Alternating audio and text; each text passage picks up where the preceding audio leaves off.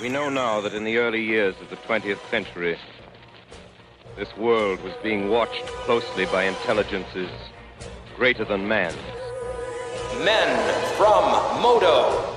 Digital Strategies with Travis Sowers and David Seville. Intellect, vast, cool, and unsympathetic. Broadcast to the world with the uncanny help of Mana Deprived and FaceToFaceGames.com.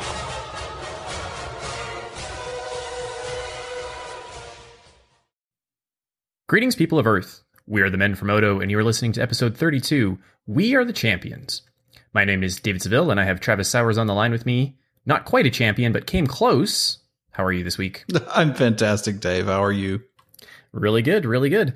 So this week's episode, Travis is going to go through his MOCS, his Magic Online Championship Series experience. I believe it was a qualifier, if I have that correct. Yes. And then we're also going to do some talking about ghosting and collusion on Magic Online. This is a topic we've been seeing on Reddit and in the chat on Twitch and things like that lately.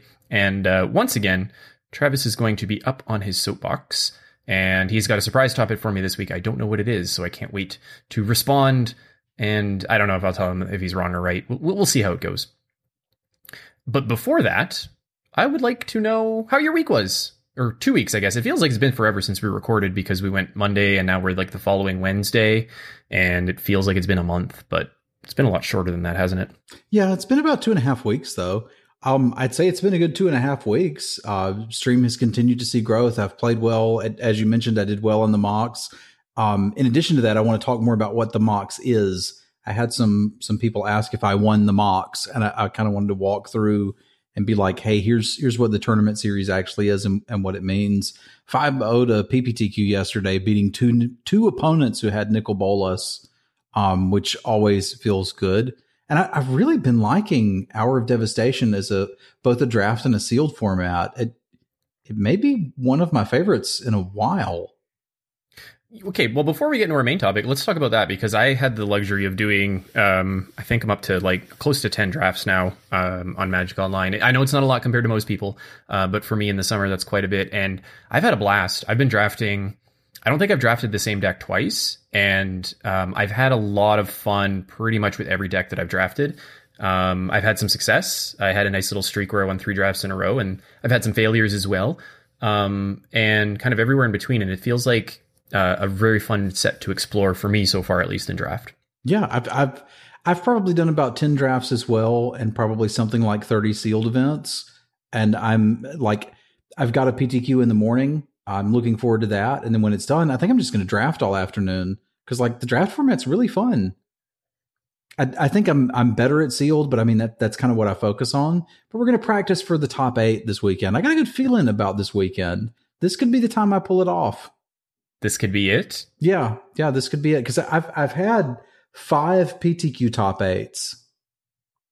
So you're on pace to win one eventually. You just got to get there again, it sounds like. Yeah, I need 3 more, and then I'm guaranteed to win one, right? I mean, that's how math works. Yeah. What's your favorite draft deck so far that you've had? Like, most fun. Doesn't have to be the most successful. What's the one you had the most fun with? The most fun one was the one where I had 2 copies of the Sarcophagus that lets you play cycle copy cards from your graveyard. That was pretty stupid. It wasn't very good, but it was a lot of fun to just kind of churn through my deck and then start playing things out of my graveyard. I think it went 1-2. It was terrible, and it let me know that that's not actually a viable strategy, because the deck didn't work when I had 2 of them. So I kind of found one every game. It just wasn't actually good enough to do anything. But it was a lot of fun to kind of durdle and not do much, and then do it all over again while my opponent killed me. I had a blue-red Riddle Form deck with 2 Riddle Forms and like 3 Crash Throughs or something like that, or 2 Crash Throughs and a Kindled Fury, and it was amazing. It was so much fun to play that deck. I had another blue-red spells deck that didn't have any Riddle Forms, but I backed into a Enigma Drake or whatever it is, and I had a bunch of like those 2/1 Prowess with a Flick 2. Those guys are stupid. Yeah. Turn 2 that, turn 3 Cartouche on it, Crash for 4, and then your opponent has to kill it. right away. That deck was a lot of fun. But I think the most fun that I had was playing Esper Zombies, in which I was just splashing for like the not Wayward Servant, the Unraveling Mummy, which is a very, very interesting card in the right deck. It's very, very fun. And that was a ton of fun. I had like some Eternalize and things like that. It was with an hour of what's the blue hour? Hour of Eternity? No. Hour of 4/4s? The hour of a bunch of 4/4s. Mm-hmm. That was a lot of fun with the zombie synergies that we had. So it's a fun draft set. What about standard? Like, I mean, we're kind of going off topic here, but I've mentioned before where I've been interested in getting into standard, and I bit the bullet and bought a budget deck to try out online to see if it's something I want to take to FNM and paper with my daughter. And I haven't had that feeling in about maybe 3 years. And so I'm kind of excited to get into that. How are you? I mean, you play standard in the mocks, but like, what's your take on that? Like, I think I've seen you play 3 different decks, maybe 4 different decks so far. I have indeed played 4 different decks in standard. There's a lot of viable decks in standard. There's a lot of things you can do. I think standard's very healthy now. It took a lot of bannings to get us here, to be fair. And like that aspect kind of sucks. But what we're left with is a really fun environment. I was absolutely certain I was going to play zombies in the mocks, and I practiced with it and kept making mistakes. Some of that was I was putting a lot of pressure on myself to get the last qualifier point, and I wanted to have a good finish in the event. And finally, Jeff Hoogland stopped by the stream, and I asked him how he dealt with pressure, like when he's playing in big competitive events. And he said, dude, you're playing at home. You haven't paid for a hotel. You haven't paid for a flight. Like, it's no big deal if you lose. Just play your best. I'm not sure why, but that perspective helped me. And then the day before the mocks, rather than registering zombies, I tweaked a Rummanap Red list. Really kind of messed with the sideboard, and I felt super smart too, because after the event there were tons of people posting the deck they played. Like the last 2 rounds were mirrors, so it was a good weekend for red, and everybody was like, I wish I had Sweltering Suns in the sideboard. I had Sweltering Suns in the sideboard because I knew I was going to need it for mirrors and for zombies. But I didn't switch because I thought zombies was bad. I switched because I couldn't stop incinerating tickets with zombies. I just, like, whatever the worst decision to make was, I kept making it. I'm like, this is just not for me. I need to be playing something different. So I audibled into that and was happy with it. But I mean, I played against a wide variety of decks. Again, that weekend was the weekend for red, but I've seen plenty of other weekends where, I mean, zombies just won a GP recently. So I almost think you can play anything you want, and expect to have decent results. It's a very healthy standard format. I'm excited to hear you're getting into it. You should stream some of the matches.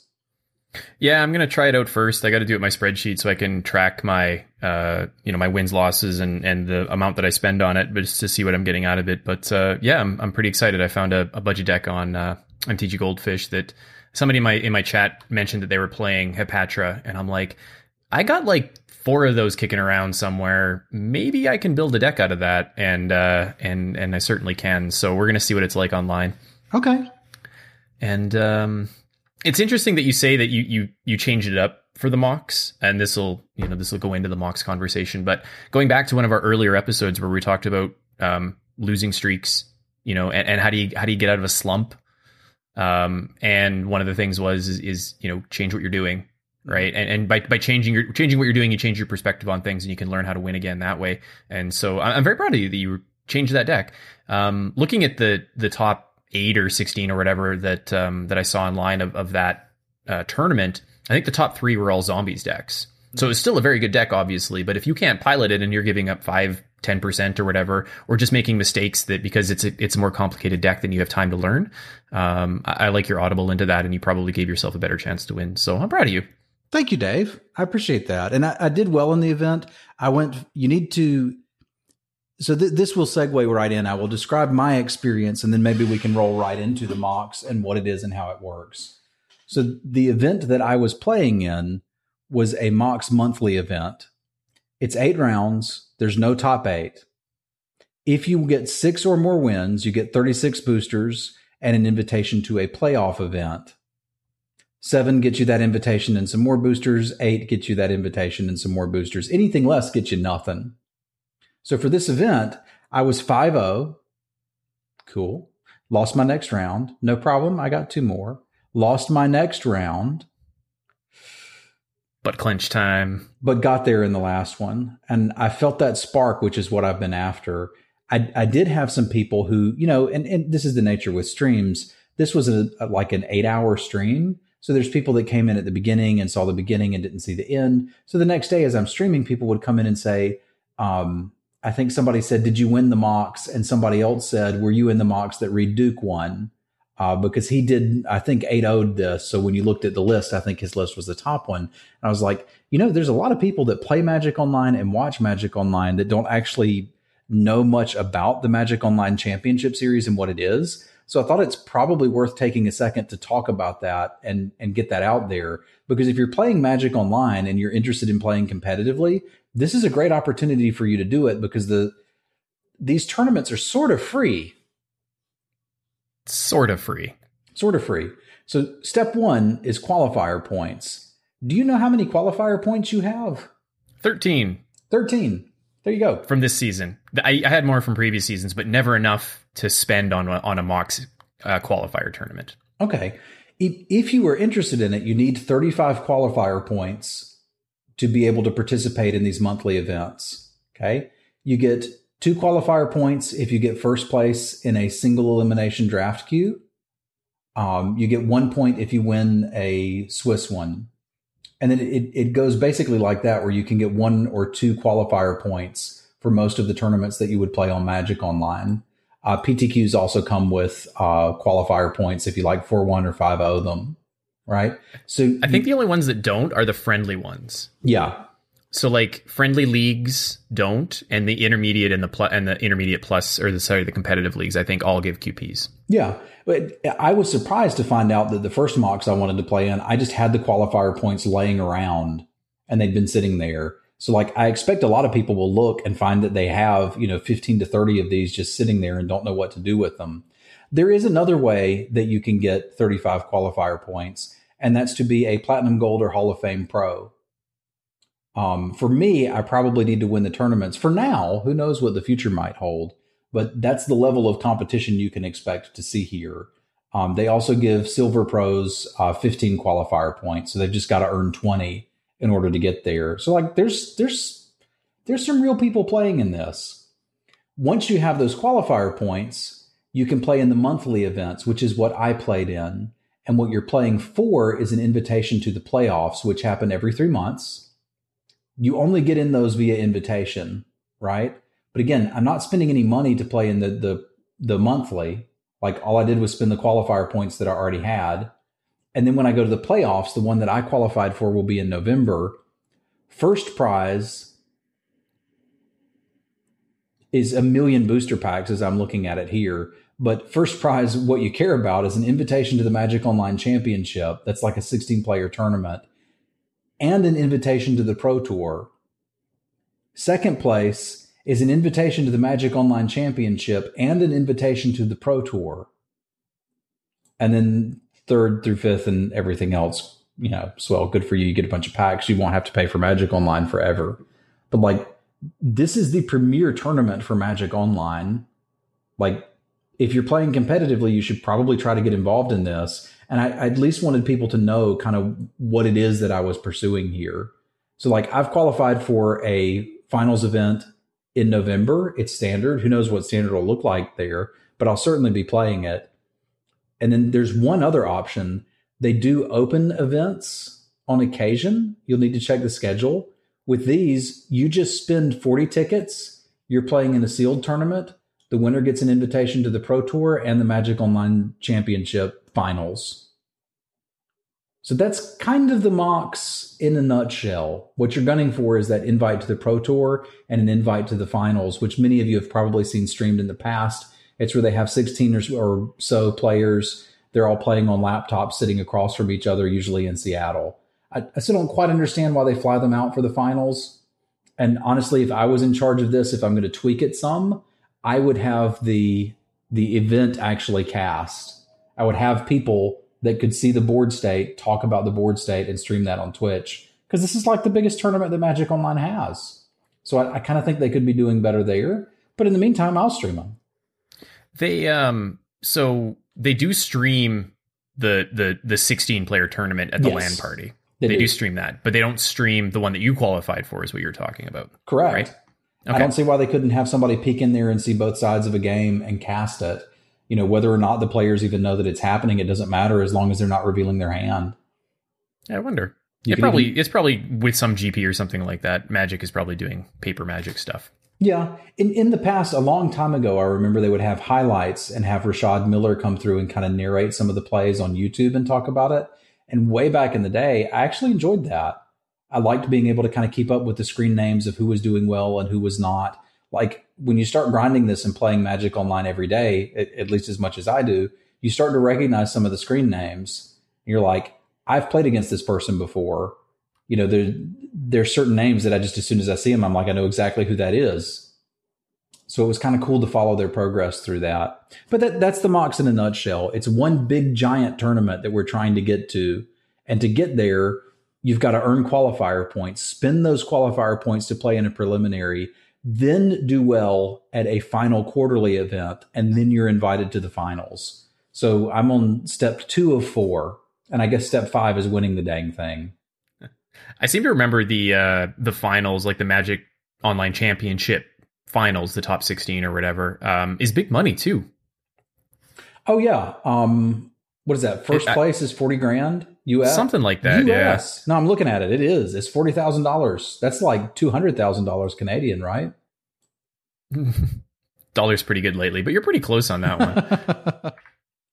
But yeah, no, I remember watching that one, and it's a bit of a weird setup because they're laptops, right? Because it's the online. You don't want to play paper Magic. You want to play online with all of its nuance, I guess. You know, the F4, the F6, the bluffing of your F6, F8ing through your turn and things like that. But it is interesting to watch. Sometimes the quality of the tournament is not great because they play a lot of rounds with only 16 players. So you get kind of these weird, 10-4 against an 8-8 player or something like that. And so you get these, some late in the tournament, sometimes you get these weird matches, but the top 4, I think, is usually, I don't think they do top 8. I think they do top 4, is usually very good. And who won it last year? We talked about it on podcast. I don't remember who won it on last year. Raptor? Josh Utter-Layton, did he win it? I don't remember. Anyway, but it was good, and it was a very entertaining tournament for the most part. And it's similar to what you would watch at, let's say, like a GP. Like the coverage is similar. It's just with digital screens instead of a camera of a paper match. So very entertaining. Sometimes they can get in there and show the whole screen. I'm looking up who won it now. Yeah, it was Raptor, Josh Utter-Layton. Yeah. So looking forward to that. I hope you qualify. It's a large, long hill to climb for anyone. But it'd be nice to watch you not streaming without a hand hider. Yeah, and I'm gonna gun for that. Like I've got one shot left this year to do it, and that's in November. But I'm gonna make sure that I'm focused on this next year as well and taking it a little more seriously and playing in all of them. They recently changed how the qualifier points work too. Do they still expire, or how do those things work? Can you just bank them forever now? I think you can just bank them for a year at the very least. So like however many you have now, if you wanted to gun for this, you could. Right. Because it used to be they would expire like every quarter or something like that. And I would never, ever come close to enough to play in one of... They used to have them, the limited ones where you pay your 35 QPs to get in a limited one, and at least you get some product out of it. I think it's changed since then. They don't have as many limited ones, I don't think, anymore, that you can play in for free as a free roll. They still do, although as I understand it, many of them are phantom. They didn't want people burning qualifier points to get cards and then artificially inflating the size of the tournament. They wanted to be actual people that were playing. So I understand that. And way back in the day, it used to be like 15 qualifier points to enter the tournament. 25 got you some number, like a buy for the round 1, and 35 got you another buy, and they expired at the end of the month. So like it was kind of a grind to try to get those 15 just to be able to play. But this means like if you want to play for a year and save them all up for when they're doing one sealed tournament, go for it. All of the finals are standard. So like you're going to have to play standard at some point, at least they were this year, which is kind of what rocked me into playing standard. Like I do have to say, again, the standard format is diverse and good. I liked it better when it wasn't, because I could play Marvel, which was just kind of a cheese deck. and I did very well with it. That was way better, but it's more fun now than it was then.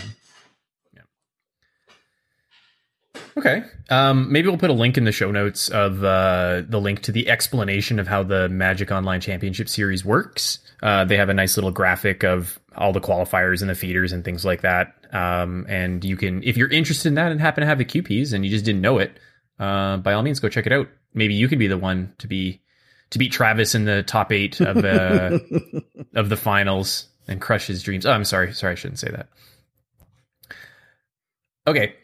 So we're gonna jump into it, like a little bit of a more serious topic, I would say. But you mentioned this I think 2 weeks ago, where you wanted to talk about ghosting and specifically collusion on Magic Online, and the collusion in drafts. Where do you want to start? Do you want to start with ghosting or collusion? Let's start with ghosting first. I think that one will be a little bit easier to walk through. Okay, because it's actually a difficult discussion to have the one about collusion. I'm looking forward to it. Okay, so for those that don't watch Twitch, that's just where the ghosting term I think is used most frequently. Ghosting is where somebody, and this applies to all games, where somebody essentially cheats. I use air quotes around cheats, but they gain an advantage against the person streaming by watching their stream. So in terms of Magic, I would be playing against you, you would be streaming, and I would look at your stream while I'm playing against you and know the contents of your hand. I would know the contents of your deck. I would know the things that you were talking about, the decisions you were making, and I would be able to, make my plays based on that. Mm-hmm. So that is the definition of ghosting, and it's somewhat contentious, not really contentious, but to certain people it is, where some people call it cheating. I am one of those people that call it, quote, cheating, but not cheating without the quotation marks. No, let me put this out here. This is against the Twitch terms of service that you agree to when you log in. This is not quotes cheating. This is cheating. It's just cheating. We don't need to quote it. We don't need to sugarcoat it.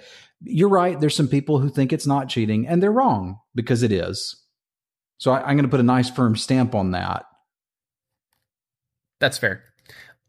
It is cheating. I agree that it is cheating. I think it's a different type of cheating than what most people think of when they think of, let's say, playing a board game or a sport, right? Where you're playing Monopoly and you're stealing money from the bank is cheating in a very literal sense. And I think the cheating in terms of ghosting is a more kind of, you're casting a wider net of cheating, but I think we're just splitting hairs here at this point. It is wrong. You're gaining an unfair advantage over somebody, regardless of what they're putting out there for content on Twitch. You are taking advantage of them. It's victim blaming at that point to say that, well, I'm not cheating because you're streaming and you should protect yourself when you're streaming. Now, the other argument I've heard, Dave, and as a streamer, you can tell me if this holds any water or not, is that, like, well, yes, I'm cheating because I can see your hand, but you've got 35 people, 300 people, 2,000 people there in your chat to tell you the best lines of play. I absolutely do. I also have 200 people there to tell me the worst lines of play. And Twitch chat usually knows the best line of play, don't they? No, they don't. They don't. It's really hard. And like, this is nothing against the people that are watching Twitch chat. Like, you tune into my stream occasionally during the day. Mm-hmm. What are you doing while you're watching the stream? Not watching the stream. Yeah, you're listening to it while you're having lunch, or it's on in the background while you're doing some code or something. So, like, a lot of people will come in, see a board state, and make a suggestion without knowing a key piece of information, such as I cast a Thoughtseize 4 turns ago, and I know exactly what's in their hand. So, like, it's easy to make mistakes there. And, like, for me, I don't even look at chat when I'm playing in competitive events like PTQs or the mocks, because unless chat's going to come with me to the Pro Tour, I don't want those lines of help. So, like, I legitimately hide that information on my screen. That's why I've had to move to hand hiders. I've seen a lot of streamers that won't stream big competitive events. And the thing that got me thinking about it was Lee Sharp tweeted something along the lines of, I'm glad that there are people still streaming competitive Magic Online events, even if they have to use a delay or a hand hider. Mm-hmm. Yeah, it's interesting. The place where I think ghosting is probably at its worst, or at least the highest risk, is not necessarily Magic, but it's very close to it. It's online poker. Yeah. And I've seen a lot of, actually, I don't think there are any streamers that will stream like live online poker. They will, a lot of them, when they're playing for any reasonable stakes, will play with a minute or 30-second delay or whatever is enough of a delay to have the hand kind of be irrelevant at that point. Mm-hmm. And, it's the same thing where, you'll have your chat, you'll have 1,000 people in your chat when you're playing poker to tell you to raise fold or whatever. But somebody coming and looking at your hand is the equivalent of somebody coming up behind you at the poker table and looking at your hand and relaying it to the person across the table or something like that, right? Like, cheating is cheating. Outside assistance from chat, I mean, that's the nature of Twitch. I think that is the purpose of Twitch, is that you are playing, I think, as a community in a lot of these games. Mm-hmm. And the person that is on the other side of the table looking at you is not playing by those same rules. So it's a bit of a gray area. Like, I can see the argument where people will say that well, you're colluding with your chat. Those people have never. I don't see it that way, Dave. Those people have never streamed. Like, I constantly make mistakes while I'm streaming because I'm streaming that I would not make otherwise. I'm streaming and Anthony says something funny in chat and I start laughing and click through my turn. That's happened. Somebody suggests a line of play and, I don't think too much about it. And I'm like, yeah, sure, that sounds fine. And I'm like, oh crap, after I've made it, I knew they had this in their graveyard to flash back. And that's why I wasn't going to do like, just as many times as chat is suggesting a good line, they're going to suggest a bad one. And like, just, I mean, this goes to something a little bit deeper than Magic, but for me, I don't think human beings are capable of multitasking. I think there's people who will tell you that they're very good at multitasking, and they're just wrong because people aren't good at that. We're good at doing one thing at a time. So reading and interacting with chat and playing a game is exceptionally difficult. I've told people to think of it before like you're trying to play paper Magic, and at random intervals, somebody pops you on the head with a styrofoam bat. Like, how is that going to mess with your concentration? It's not going to be good. So like, anybody that says you're getting help from chat has not streamed seriously because it's so distracting. Now, that said, it's worth it. Like, I thought it was worth it enough that I decided to make that my career. It's a blast. I wouldn't change it. And I love hanging out with everybody all day. I feel like I'm playing games with my friends because I am. But to suggest that my chat is giving me an unfair advantage, I think it's just somebody who's never actually tried to stream before. I think that I play better for sure when I see the line before chat does. And I know that it's the line, as opposed to like, well, I'm not really sure. And I flip-flop between lines. And then I kind of, chat catches up and gives me, hey, why didn't you do this line? Or why didn't you do this line? I find that when I'm in charge, my play is miles better than when I'm not in charge. And what I mean by in charge, I mean like where all the plays are coming naturally to me, and even the difficult lines are coming naturally to me, and I'm not kind of saying, well, humming and hawing, and then getting somebody's input on the line or something like that. Yeah. And you're right. It's the multitasking thing. When I'm 100% focused, it's like chat's not even there when it comes to the lines of play. I'll joke and interact with them when I've F6 through my turn, but the lines of play are crystal clear when I'm focused 100% on the game at hand. So I'm with you on that one, but I see the argument. I do. And they may not be wrong. There's just different degrees of right and wrong, I think, in this argument. So come down on the spectrum and don't ghost, basically, is the summary. Yeah. And like I said, I brought it up because Lee mentioned it on Twitter, and I have people come in, and I feel bad if that's their first experience with my stream, because they'll jump in while I'm in one of these competitive events and have a hand hider up. I've been ghosted in Swiss drafts and in like competitive, yes, but just sealed leagues. Like, it's not difficult to tell when somebody's ghosting if they're a little bit stupid and have their Moto screen name the same as their Twitch name, because you can like open chat and search it pretty easily and find them. And usually I do it when I'm holding a very situational card and they've played perfectly around it for 3 turns. I'm like, they'd have to know. Let's go look. And then, yep, sure enough, most of the time, there they are. It's like, interesting. How about that? I did get ghosted in the finals of a PTQ once, like the last game. And that's where I was like, I need to make sure I have a hand hider or a delay for these events. The person beat me and went to the Pro Tour. Yeah, I hope they scrubbed out of the Pro Tour. I'm sure they did. They couldn't see their opponent's hands.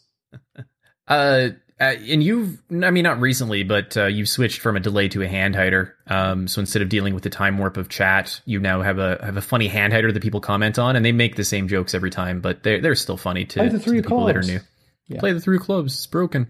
That was a decision on my part because I streamed with a delay for a long time because that's what everybody else did. And then I recognized that part of it was like when you're narrating your plays and you're talking, you're playing a little bit worse. Not a lot of bit worse, but a little bit worse.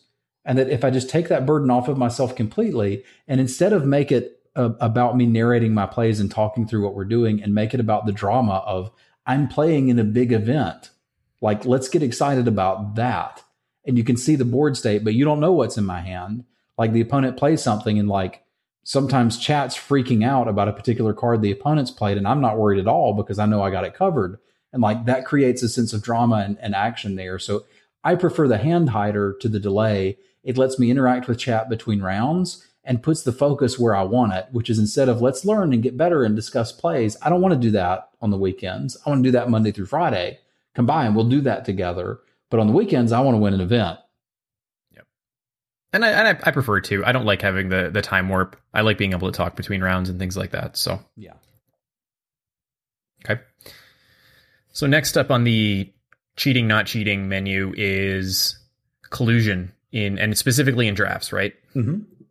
Yeah. So there's been it started as a bit of I would say like a rumor. There's a post on Reddit, and now I'm starting to see more people talk about it. So it sounds like it's probably a real thing. Oh, I'm opening this up with like, don't do this. Please don't do this. If you do it, you're not a friend of mine.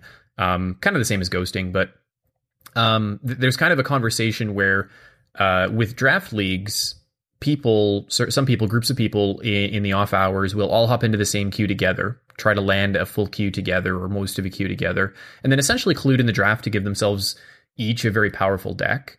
So you think about it, and let's say you're drafting with 8 buddies, Paper Magic, and you guys all just turn your picks face up, and you build the best decks possible while still following the regular draft rules of, pick one, pass one kind of thing. So they are able to communicate all the cards that are in all the packs.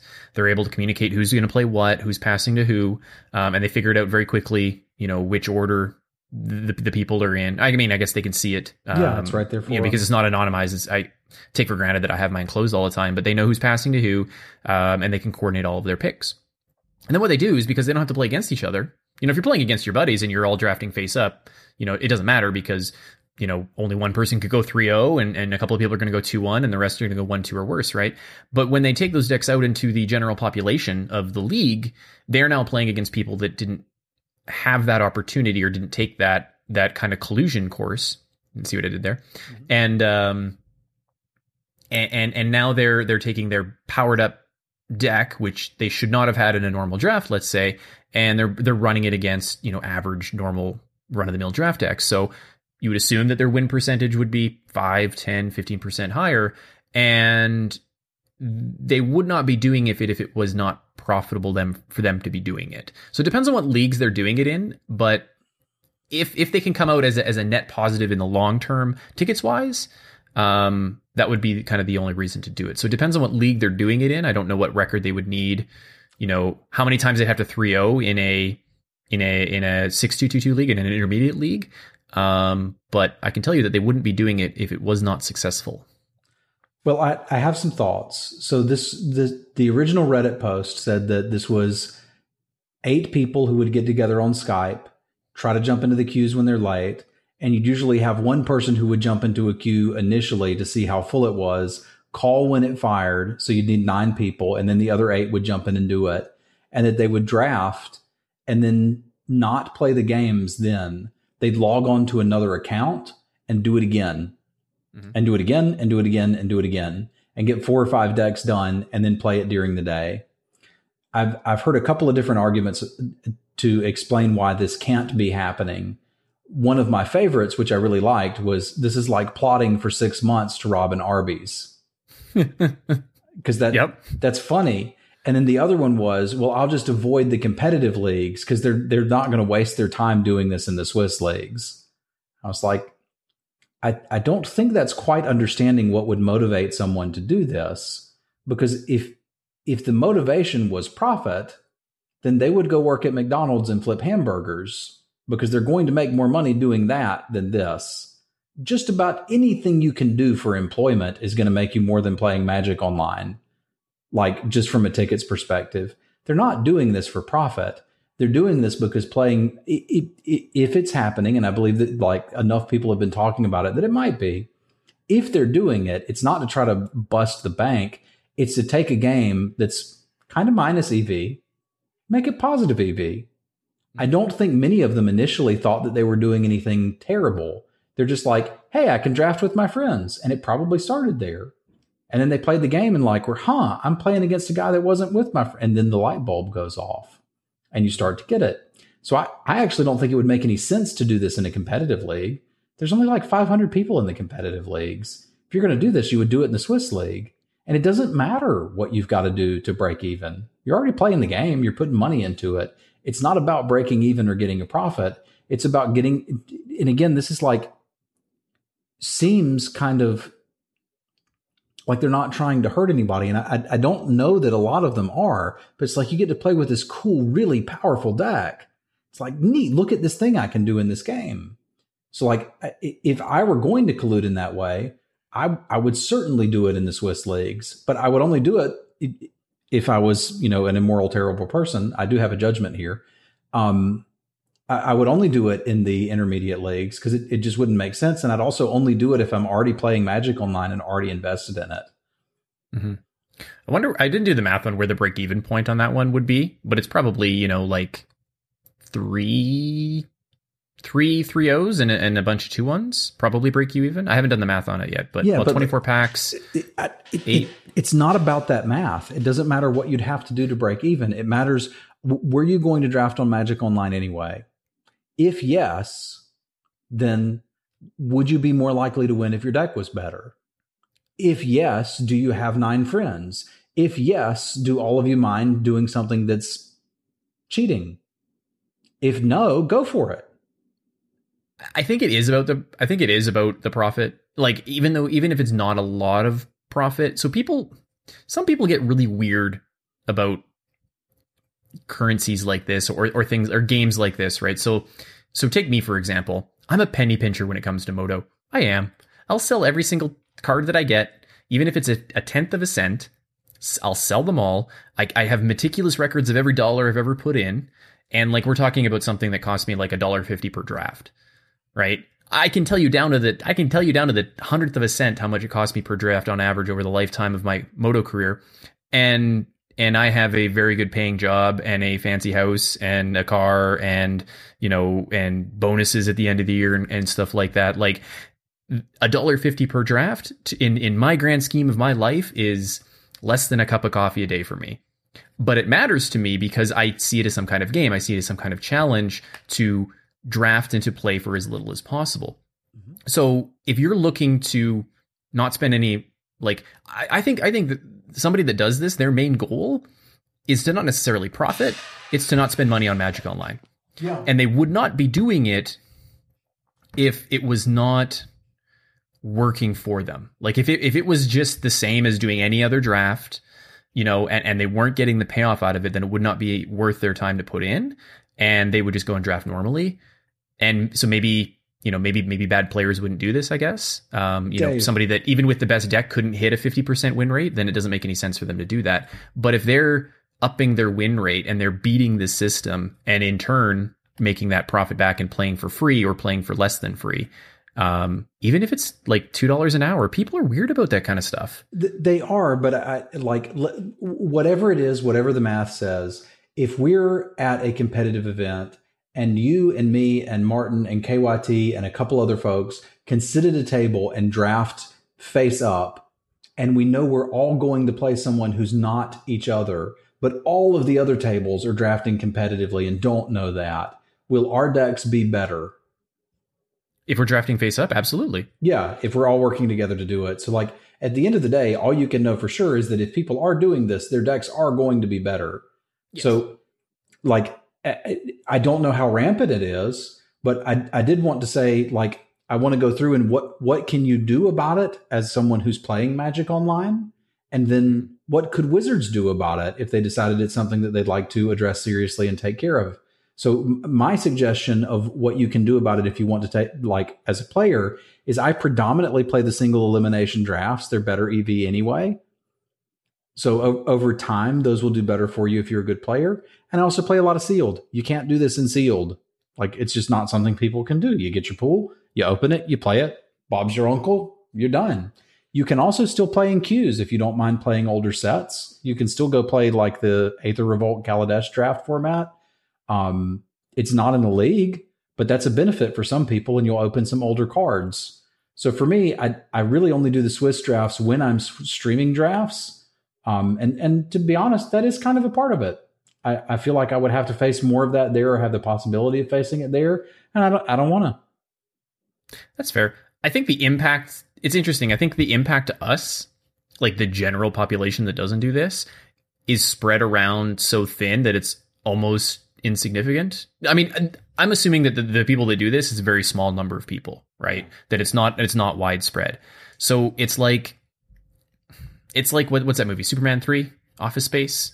Yeah. Where they round the pennies off, right? And they end up with $1 million, and everybody else is out, like all the other accounts are out just a few pennies each. All the other transactions are out of fractions of a penny. That's kind of what it's like, right? It's like everybody that they play against gives up some kind of equity, but because they're pulling from a random pool of people, like the equity is coming from that larger player base. So like you and me, on average, when we play 100 games, we might run into this half of a time, a quarter of a time, like a tenth of a time. Who knows? I don't even know what those numbers are.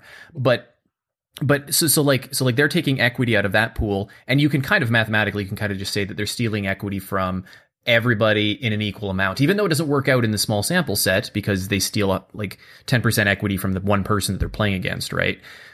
But like you spread that around over the whole pool, and I think the impact to us is very insignificant overall in the grand scheme of things. However, to that small group of people, they get to collect that and they get to share it amongst a very small number of people. So they see a much more of a positive benefit to their individual person. On average, their equity goes up, whatever it is, like 3, 4, 5, let's say, win percentage points because of the quality of their draft deck. And they essentially steal that equity from everybody that's doing a draft normally. So to us, I don't think it's a major downside. And I wouldn't say, unless the problem becomes a huge problem, I wouldn't say you necessarily go out of your way to avoid the drafts unless you really, really don't want to run into something like that. It could be a negative experience, but you'll never really know that it happened to you. So I don't know that it matters that much. But what I would like to see is that, that if it is a problem, that Wizards cracks down on it and kind of nips that before it becomes a major problem. Because if more people do it, which is part of the problem when something like this comes out and more people figure it out, that, us, even by talking about it here, can kind of clue somebody in that maybe didn't know about it. And they're like, oh, hey, I can totally do that with my friends. And we kind of make that more of a problem. That's where it becomes a problem, is where that pool of people that are taking advantage of it starts to become a larger percentage of the player base that is not doing that, right? So they steal more equity, and there's more people kind of running that con, I guess is the best way to call it. It's a con. It's a con on Magic Online. Yeah, that's exactly what it is. You're right in that it doesn't really affect us because of the percentages, right? Out of the 4,000 people there, if 20 of them colluded, we're not going to play them that often. But it does mean like 1 out of every 1,000 people is kind of getting kicked in the crotch, right? And that sucks for that person. And you'll never really know. Like, if you ever played against a draft deck that was great at F&M and you're like, my God, my opponent had everything. Well, they weren't colluding there. Like, you can just get a good deck on occasion. But like, it kind of puts this doubt in it every time. Like, when somebody runs over you with an amazing deck, you're like, was that the thing? Was that the thing? So I don't like it. What if Wizards decided they wanted to stop it? What are some things they could do that would move towards getting rid of this? Well, one thing that they can do, and I hope that they are doing, if they read Reddit, so I'm sure that if it is a problem, that they are working on figuring out if it is a problem, like if there are people that are actually doing it. One thing that they can do is they can track people that go into the same queue together frequently. And you can do that even just by IP address. You don't even have to do it by usernames and things like that, people that change usernames. So I could see something like that where people will track those people that all hop into the queue at the same time frequently enough. Because, whatever, like I might hop into a draft that you're in, not on purpose. Maybe it is on purpose. Who knows? That can be really tough to tell, because I know there are some people that will try to organize, at least they used to. They tried to organize drafts that were like private drafts. We're like, okay, let's all jump into this queue together, and we're not gonna collude, because it was a single elimination, or it was like and before the leagues were around, so it wasn't a big deal. But hopefully Wizards can kind of look for patterns in play on that one, and given enough data, they should be able to mine that information. Some other things that I've seen recommended is hide the number of people that are in the queue. So when you join a queue, that's the biggest one. Yeah,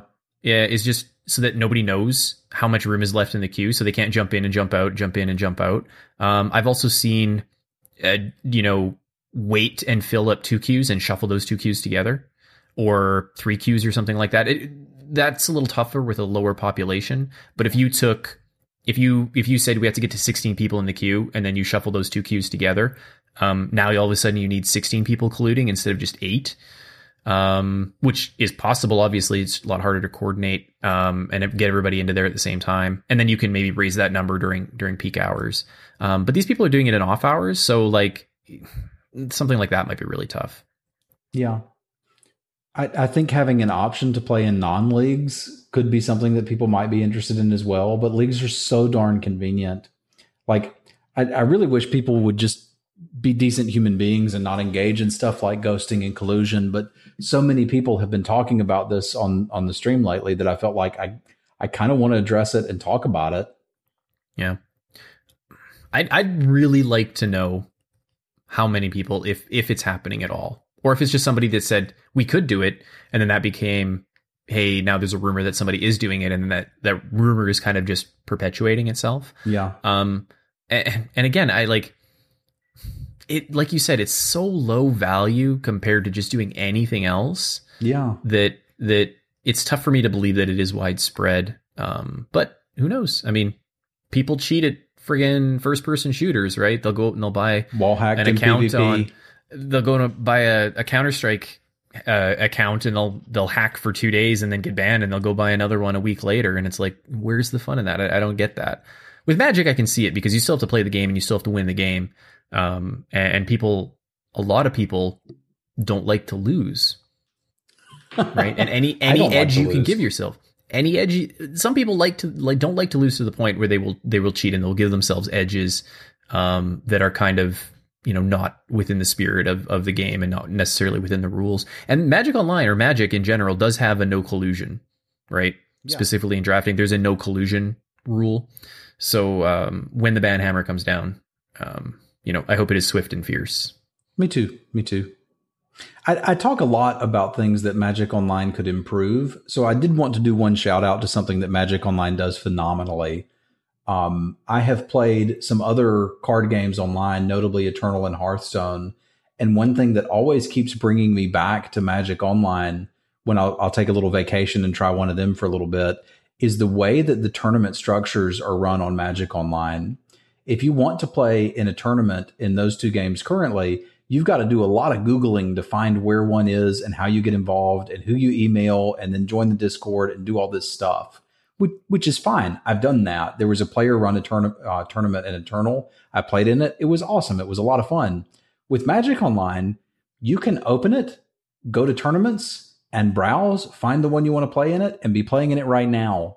It's built into the client. You don't have to go look for it. You don't have to go dig.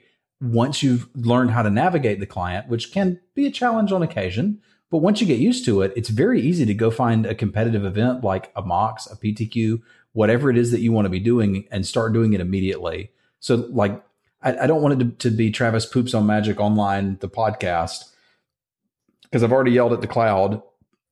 And then we've talked some about colluding, but that's one of my favorite things about Magic Online is how easy it is to go get into a competitive event and know when they are and be able to plan around them.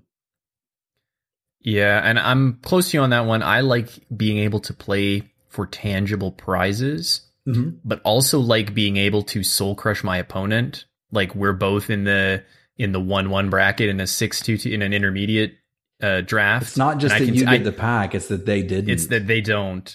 No, but you can play competitive tournaments, and I can play games that still mean something. Whereas like in Hearthstone, I feel like, or Eternal, let's say, because the prizes aren't. It's tough to say. It's different. I'm not actually putting any money in those games usually, and where on Magic Online, my tickets are actual dollars.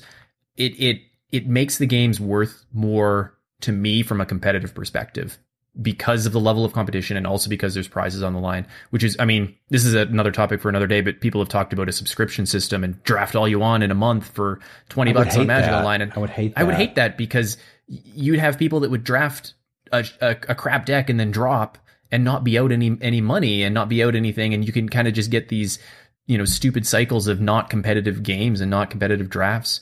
So I like having something backing it. It's like the gold standard of online card games. Yeah. It's got a currency behind it. It's got something that makes it mean something. And that's what Magic Online does really well. And then that just funnels into your tournaments, right? You can play tournaments for like actual dollars. In your underwear. Like, I mean, 36 booster packs. What's a booster pack cost these days? Is it $3 online? $4 online? They're usually $4 online, right? I think they cost $4 and are worth about $3. Right. Okay. But I mean, like, you can get $100 for no entry, right? Like you just ran $100 free roll. I mean, I know that's not a lot of money to some people, but that's actual dollars when you think about your gaming dollars and the budget that you spend, the average person spends to play a game online. Mm-hmm.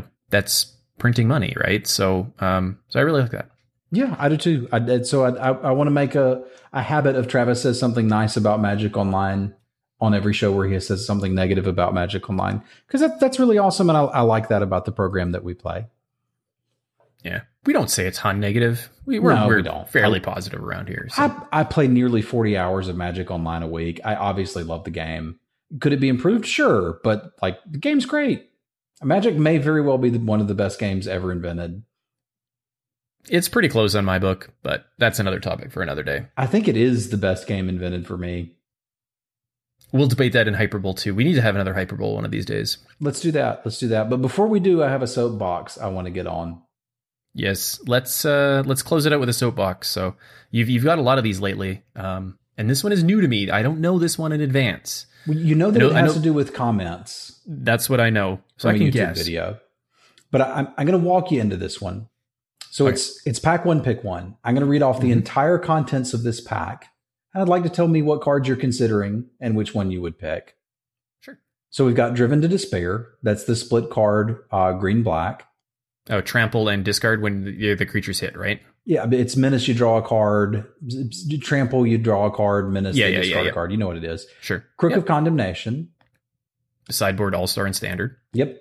Imaginary Threats. Yeah, okay. Sunscourge Champion. I'm in on that one so far. Okay. Aerial Guide. Fine card, not better than the white card. Blur of Blades. Fine card, not better than the white card. Graven Abomination. Graven Abomination. Which one's that one? The 3/1 artifact creature when it attacks. Oh, we'll skip it. Yeah. Kenra Scrapper. That's an interesting one. I like that one a lot if you want to be the red. It's pretty close between that and the white card. I would agree. Oasis Ritualist. I would say also close to the red and the white card, but the red and the white card are probably slightly better in draft. Mm-hmm. Sunblast. There's probably better removal we can do. I'd rather take the white card, the champion, over this white card if I'm taking a white card. Okay. Scrounger of Souls. Which one is that one? 3/4 lifelink for 5 in black. Oh, fine card, but you can pick it up later. Yeah. This is going to take a while, but I think it's going to be worth it. Sidewinder Naga. But Ritualist is a better green card. Okay. Thorned Morlock. Scrapper is a better red card. Wretched Camel. That's the black one. Mm-hmm. I don't mind thinking about that one, but I think the other cards in the other colors are better than that one. But I do like that camel quite a bit. They seem to go early, so I don't think I'd take it. But I mean, that's a consideration in like the top 5 cards in the pack or top 6 cards in the pack. Okay, so it probably comes down to Sunscourge Champion, Aerial Guide, Kenra Scrapper, and Oasis Ritualist. Would you care to pick one? I would probably take the champion, I think, but I wouldn't fault anyone for taking the Scrapper over the champion, I think. Okay, that is the exact conversation I had, and I took the champion. We're now moving into pick 2. We're going to go through 4 picks. Okay. And I want to walk through all of these with you. So next up, we have Dunes of the Dead. That's the desert that when you sacrifice it, you get a zombie. No, that's the desert that when you exile another desert, you get. Nobody ever plays this. It's garbage. Yeah, it becomes a 3/4, right? Mm-hmm. Yeah, okay. I think it makes a 2/2 when it gets sacrificed. I can't even read the card. Rumyanap Ruins. That's an interesting desert if we take in the Scrapper, maybe, but who knows? Okay, carry on. Unraveling Mummy. I like that card, and it kind of goes well with your champion, so that's a top consideration to stay on color, I would say. Agree. Aerial Guide. Probably not. I mean, it's fine, but I'd rather take the Mummy, I think. Blur of Blades. What? This is like the same print run? It's a very similar one, yeah. Skip it. Yep. Countervailing Winds. It's a fine card, but skip it, I think. Firebrand Archer.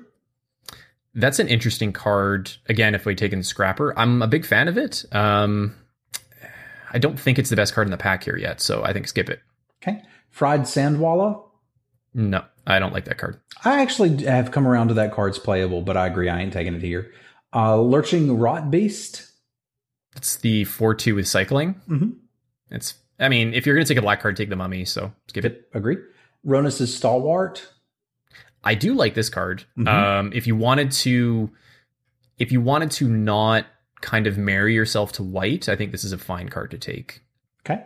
Sandblast. Again, if we're taking a white card, let's take the Mummy, I think. Thorned Moloch. What is with this print run? Skip it. And Without Weakness. I don't like that card at all. So I'd take the Mummy, but I wouldn't fault anyone if they wanted to go into a different color for, let's say, the Stalwart. Yeah, I think that would be reasonable. I took the Mummy.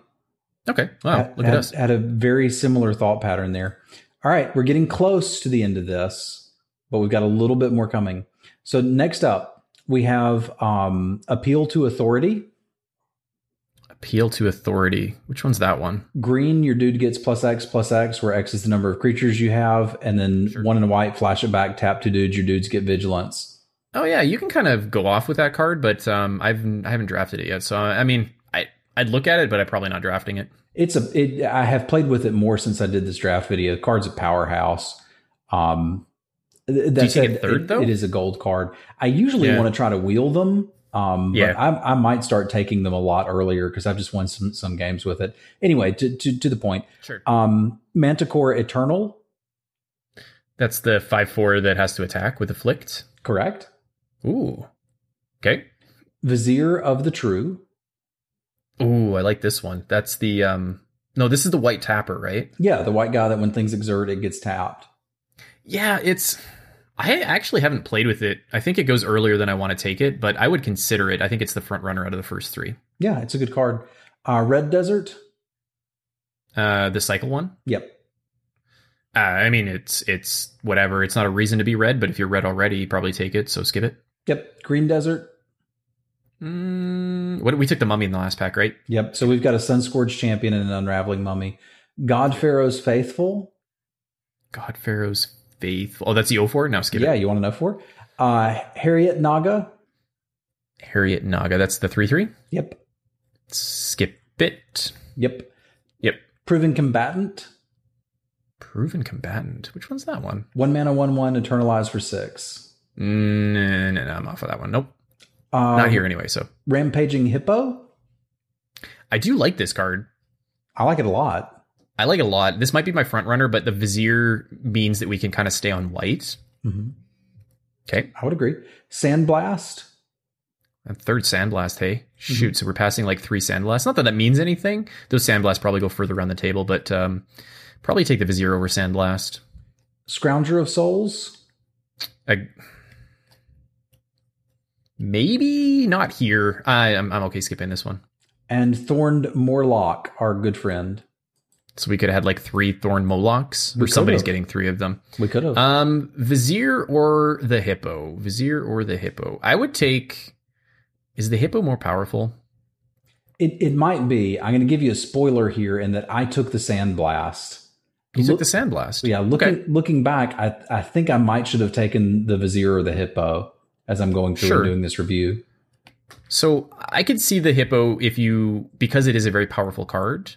I could see the Vizier if you wanted to say white, and Sandblast is if you wanted to say white. I mean, it's fine, but like Sandblast is kind of underperformed for me, so I think I'd take the Vizier. But I mean, whatever. Okay, so it's a reasonable pick. It's not like you picked a frilled Sandwalla here, pick 3. Yeah, we didn't do something crazy, and my justification was I've got the Sunscourge champion. Maybe we play the Mummy, maybe we don't. But champion plus Sandblast is kind of the start to a good one. So now I'll rattle off this last pack, and that's going to bring us to the conclusion. So we've got Hope Tender. The one that taps to untap land, right? Yep. Yes, skip it. Manticore Eternal. Again, I like this card, but I don't think it goes here unless it's the most powerful card in the pack. Obelisk Spider. Oh, I like that card, but I don't. You don't? Oh, I had 2 of them in a draft deck, and it was great. Was it better than a giant spider? But nonetheless, it's probably not what we're going to play here. We'll talk about giant spiders one day. Blue Cycling Desert. Skip it. Feral Prowler. Skip it. Gift of Strength. Skip it. Oketra's Avenger. The 3/1. Mm-hmm. White is open. That's what you think when you see that card? I think so. Yep, I think White's open. Scrounger of Souls. That's 3 of them. Skip it. Seer of Last Tomorrow. Seer of Last Tomorrow. You don't need to know what this is. It's a 1/4. You can mill your. Oh, right. Yeah. Forget it. Torment of Venom. I do like that one. That is a reason to play the Mummy as well. So I would consider that one as well. Okay. So it's between the Avenger and this one so far. Okay. And Wretched Camel.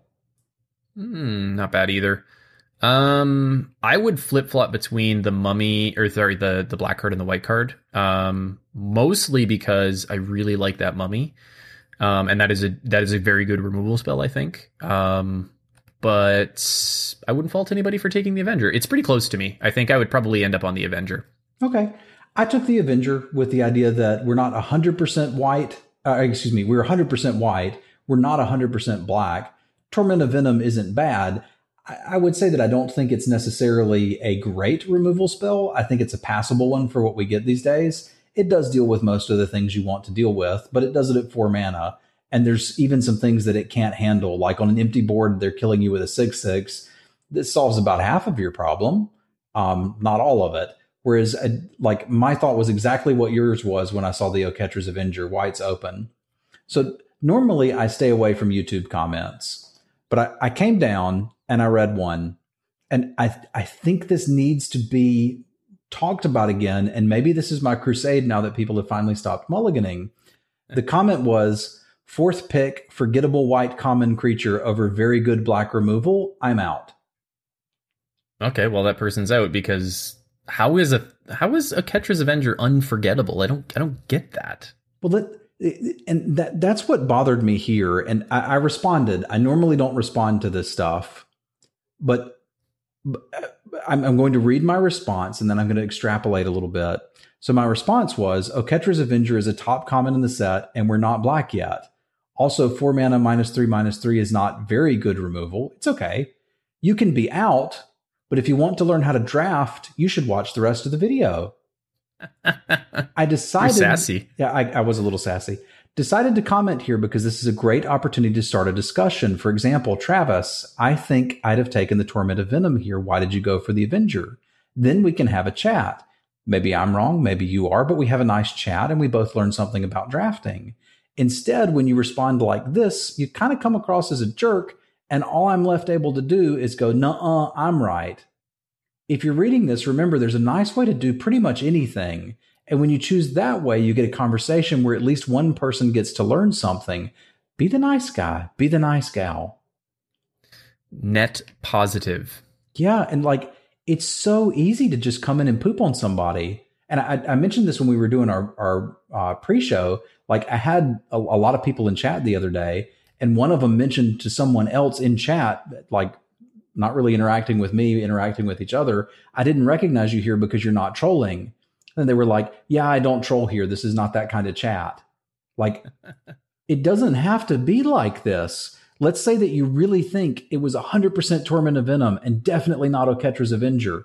I asked you because I know that we're kind of at a similar place on drafting and value some of the commons the same way, I think a lot of people would look at that pack and take the Avenger and think that that's a good one. I think I probably shouldn't have taken the Sandblast. I might have been off with the Vizier. Argue with me about that one.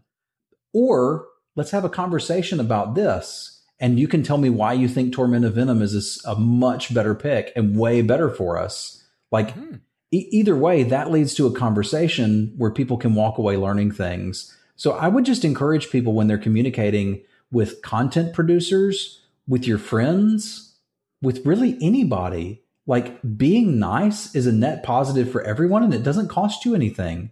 There's no cost associated and just unlimited benefits. Like, I've had wonderful conversations with professional Magic players at GPs because I was nice. I had Shaheen Sarani talk me through a bunch of plays with a deck that I was playing against his team after we beat them.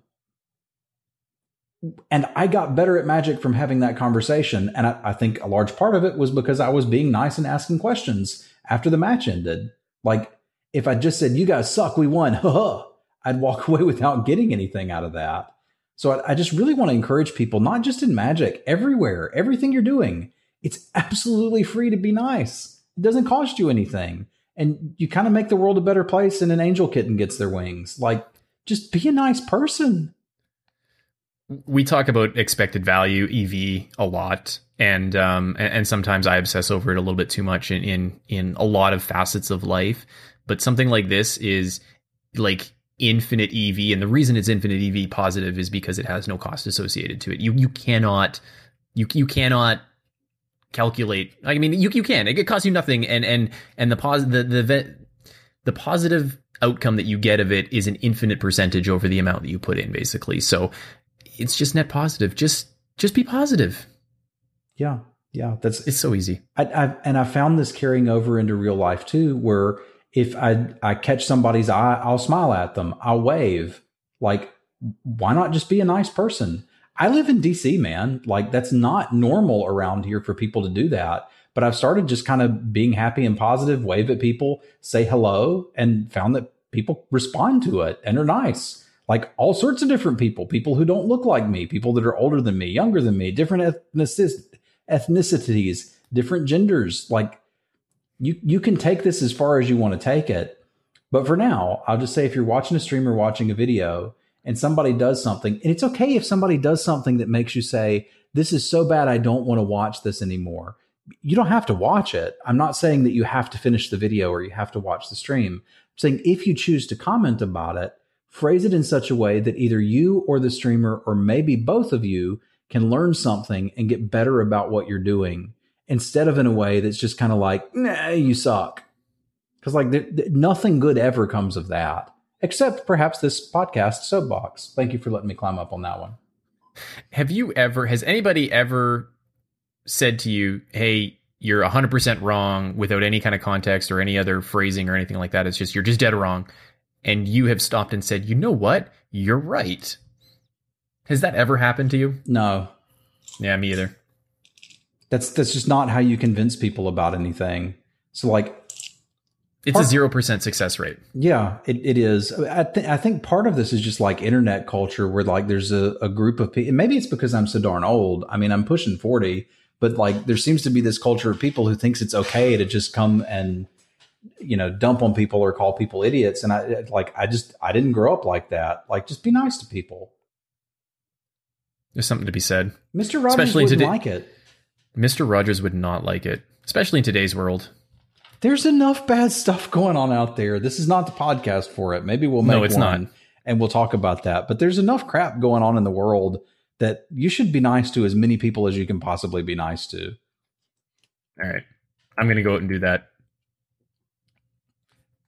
Huzzah. Huzzah, indeed. I'm going to crush some drafts and have some fun while I do it, and hopefully thoughtfully engage my audience and have good conversations about magical cards. I like it. I'm going to build standard decks for my kid and I, and we're going to go to F&M and lose every game and have a smile on our face doing it. So, because you're going to be nice to the people that are there. Absolutely. That's the circle of nice. But I am going to steal if I win, I'm going to jump up and, no, I'm not going to jump up and down, but I am going to enjoy stealing their fun in a game of Magic, because Magic is a zero-sum fun game. Yeah, you want all of the fun for yourself and none for your opponent. That's how you do it properly. Exactly. All right, I think that's going to wrap us up this week. Want to thank our sponsors, Face to Face Games, and our host, ManaDeprived.com. We are your men for Moto. I am David Seville. You can reach me on Twitch and Twitter at dcivilian.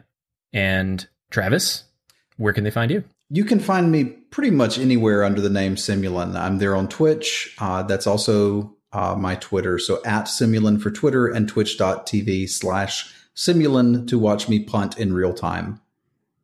They are awesome punts sometimes, though. You have some quality punts once in a while. Clip-worthy even.